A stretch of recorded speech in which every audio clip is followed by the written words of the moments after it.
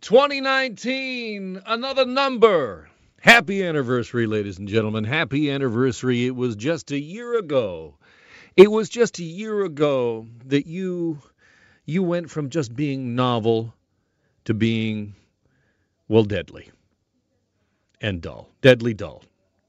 From a novel coronavirus, and I do recall a year ago in my job as news anchor, I believe on the air I called it Novell. I thought it was I thought it was more exotic in that way. Novel coronavirus. No, it was novel. Sure ain't novel anymore. It was just more than a year ago that all we were talking about was the 2019 NCOV. And then, oh, you were upgraded, weren't you?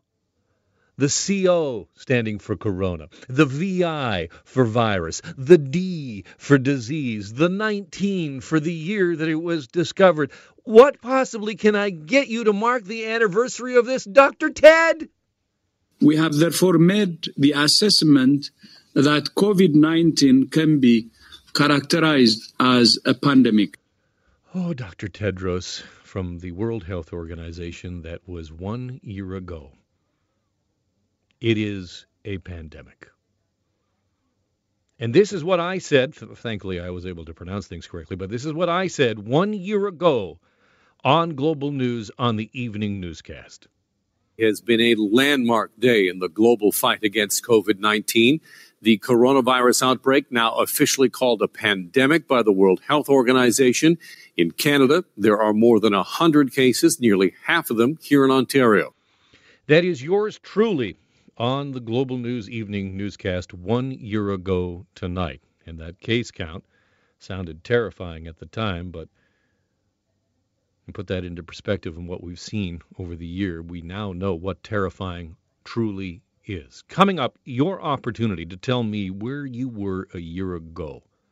1 year ago, when this all came down, when you finally realized, as I think a lot of us did, realize suddenly, wait a second, this whole coronavirus is not some sort of science fiction novel happening on a planet called Wuhan. It's here, and it's going to have a big impact on our lives. Your opportunity to weigh in on that. And in our next segment, we are at this real crossroads again, because one thing we've learned in the last year from you, Mr. Novel Coronavirus, 1 year anniversary. What have we won? What have we learned? We've learned that this pandemic, every time we get some good news, we get some equally frightening news. And so right now we have case counts coming down overall, and the percent positivity, not too bad, except for we're seeing variants going up, and there is a story beneath the story, and we're going to tell you about that. Dr.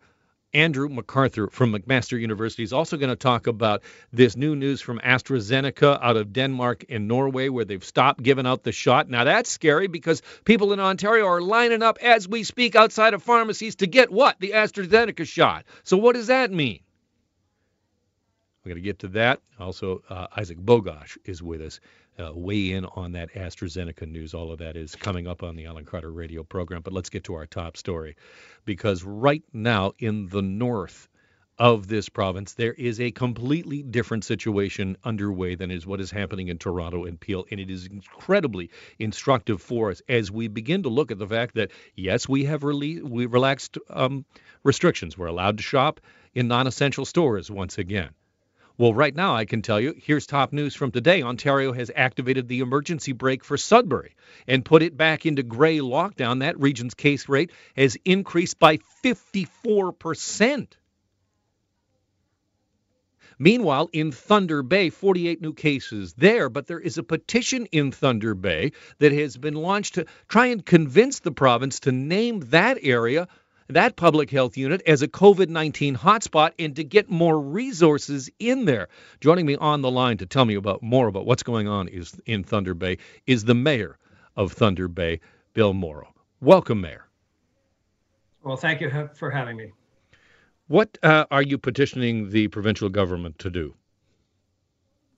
Well, there is a petition that's been started online by some constituents in the city of Thunder Bay, but from the corporate perspective, clearly we are looking for more vaccine. We have, one of the highest rates of of COVID in the province, if not the highest rate. Understanding Sudbury just had some difficult news today as well. So given the policies that have been articulated previously by the province in terms of when you're in a red or when you are in a gray lockdown designated area, that as larger amounts of the vaccine become available, that proportionally those areas would receive more vaccine to get it into their population. So that's kind of where we're going. And I think a lot of this was generated by yesterday's announcement around the AstraZeneca piece and a couple of pilot programs that were being begun, and Thunder Bay with one of the highest rates not being included in the pilot. So there may be reasons for that. I've reached out to Minister Elliott's office. We're going to have a chat tomorrow with her chief of staff,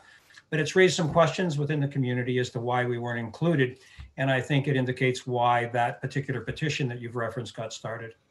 I'm going to play for you what the minister said to some questions about the situation in Thunder Bay in just a second. But what is driving the case counts there, Mr. Mayor? Is it a variance, or what's your understanding about the spread? Yeah, I'm not so sure that it's the variant. Clearly, we're in a position of broad community spread.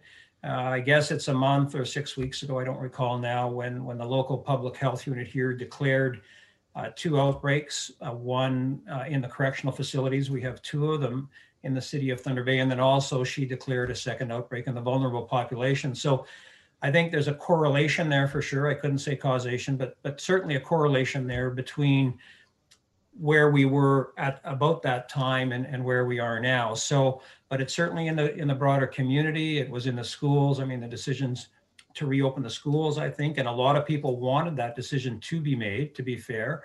But I think a number of variables have now influenced the number and where we're at. Speaking with Bill Morrow, who is the mayor of Thunder Bay, this is Christine Elliott responding to a question yesterday about the situation in your city. We're certainly well aware that there's a very difficult situation with COVID cases in Thunder Bay.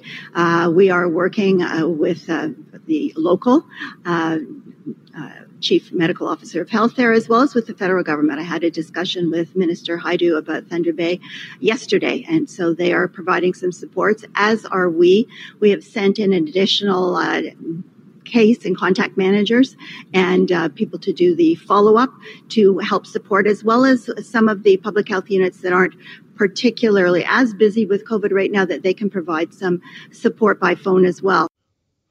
That is Christine Elliott, the Minister of Health for the province of Ontario, responding yesterday to a question about the situation in Thunder Bay. On the line is the mayor of Thunder Bay. Bill, have you seen the supports that the province is talking about on the ground? There's been some. I think we are still looking for more. Additionally, yes, the federal piece, we've reached out to the federal government, and we're hoping to be in a position to make an announcement there in the near future, hopefully some positive news in that regard.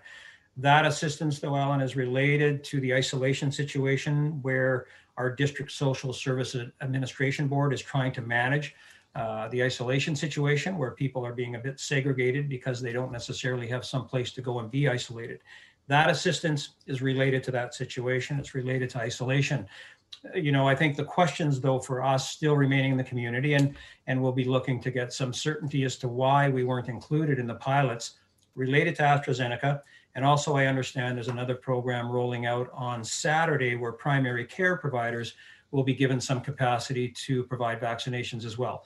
Ultimately, at the end of the day, it's about vaccines. We are all in this together. I understand the province and other areas of the province are challenged as well, not just about Thunder Bay, but we are in a difficult circumstance. Thunder Bay has a very high rate, if not the highest rate of infection per 100,000. And so we are designated as red and gray. We are in the gray zone. This is part of their policy. So we're hopeful that this leads to a larger proportion of the vaccines finding its way into Thunder Bay so that we can get the community vaccinated. This is the ultimate solution for us. It's the ultimate solution for all of us, of course, but that's what we're about right now, and that's where our advocacy is focused. From your perspective, is the government not focusing enough on the North? Well, I think that we've just seen, what Sudbury is going through right now. I think that the answer to your question will be determined in the days and the weeks ahead. People are, and I don't want to make this about an us or a them decision or a discussion. As I've mentioned, we know that the entire province is looking for and anxious to receive vaccine from the provincial government. My focus is that they have articulated months ago that if you are in a red or a gray designated color-coded area of the province, that you will receive a larger proportion of the vaccines as they become available. So it seems like we are there now. It seems like there are larger doses now available with more amounts to come. So the answer to your question will be determined in the near term and perhaps the longer term. But as long as we're in the gray designated area, as well as others like Sudbury, Toronto, we understand when you're designated that way, it's a good policy. Let's roll it out and let's stay consistent with it. Bill Morrow is the mayor of Thunder Bay, and for our listeners, obviously, we're talking to people in the GTA. Bill, your takeaway, I mean, here in the city of Toronto and in Peel in the GTA, we've seen case counts come down, and as I've mentioned, we've now moved into the new modified gray, so we actually can shop in non-essential stores again. What's your message for us about the experience in Thunder Bay and how quickly the case counts have gone up? Well, I'm glad to hear that Toronto is seeing some reduction in their numbers. I think, one of the other pieces, of course, of having spiking numbers and seeing your community designated as gray is that a number of businesses get completely shuttered. And for them, of course, this is completely a difficult circumstance for them to be in. What is unfortunately being proven now is that our numbers have not necessarily come down. And while those businesses have been closed, they will begin to make the argument that they are not necessarily contributing to the case numbers. So it's a very difficult circumstance. Again, I want to leave you with the point. We appreciate that we're all in this together, that there are other areas of the province that require attention. We appreciate that. We understand that.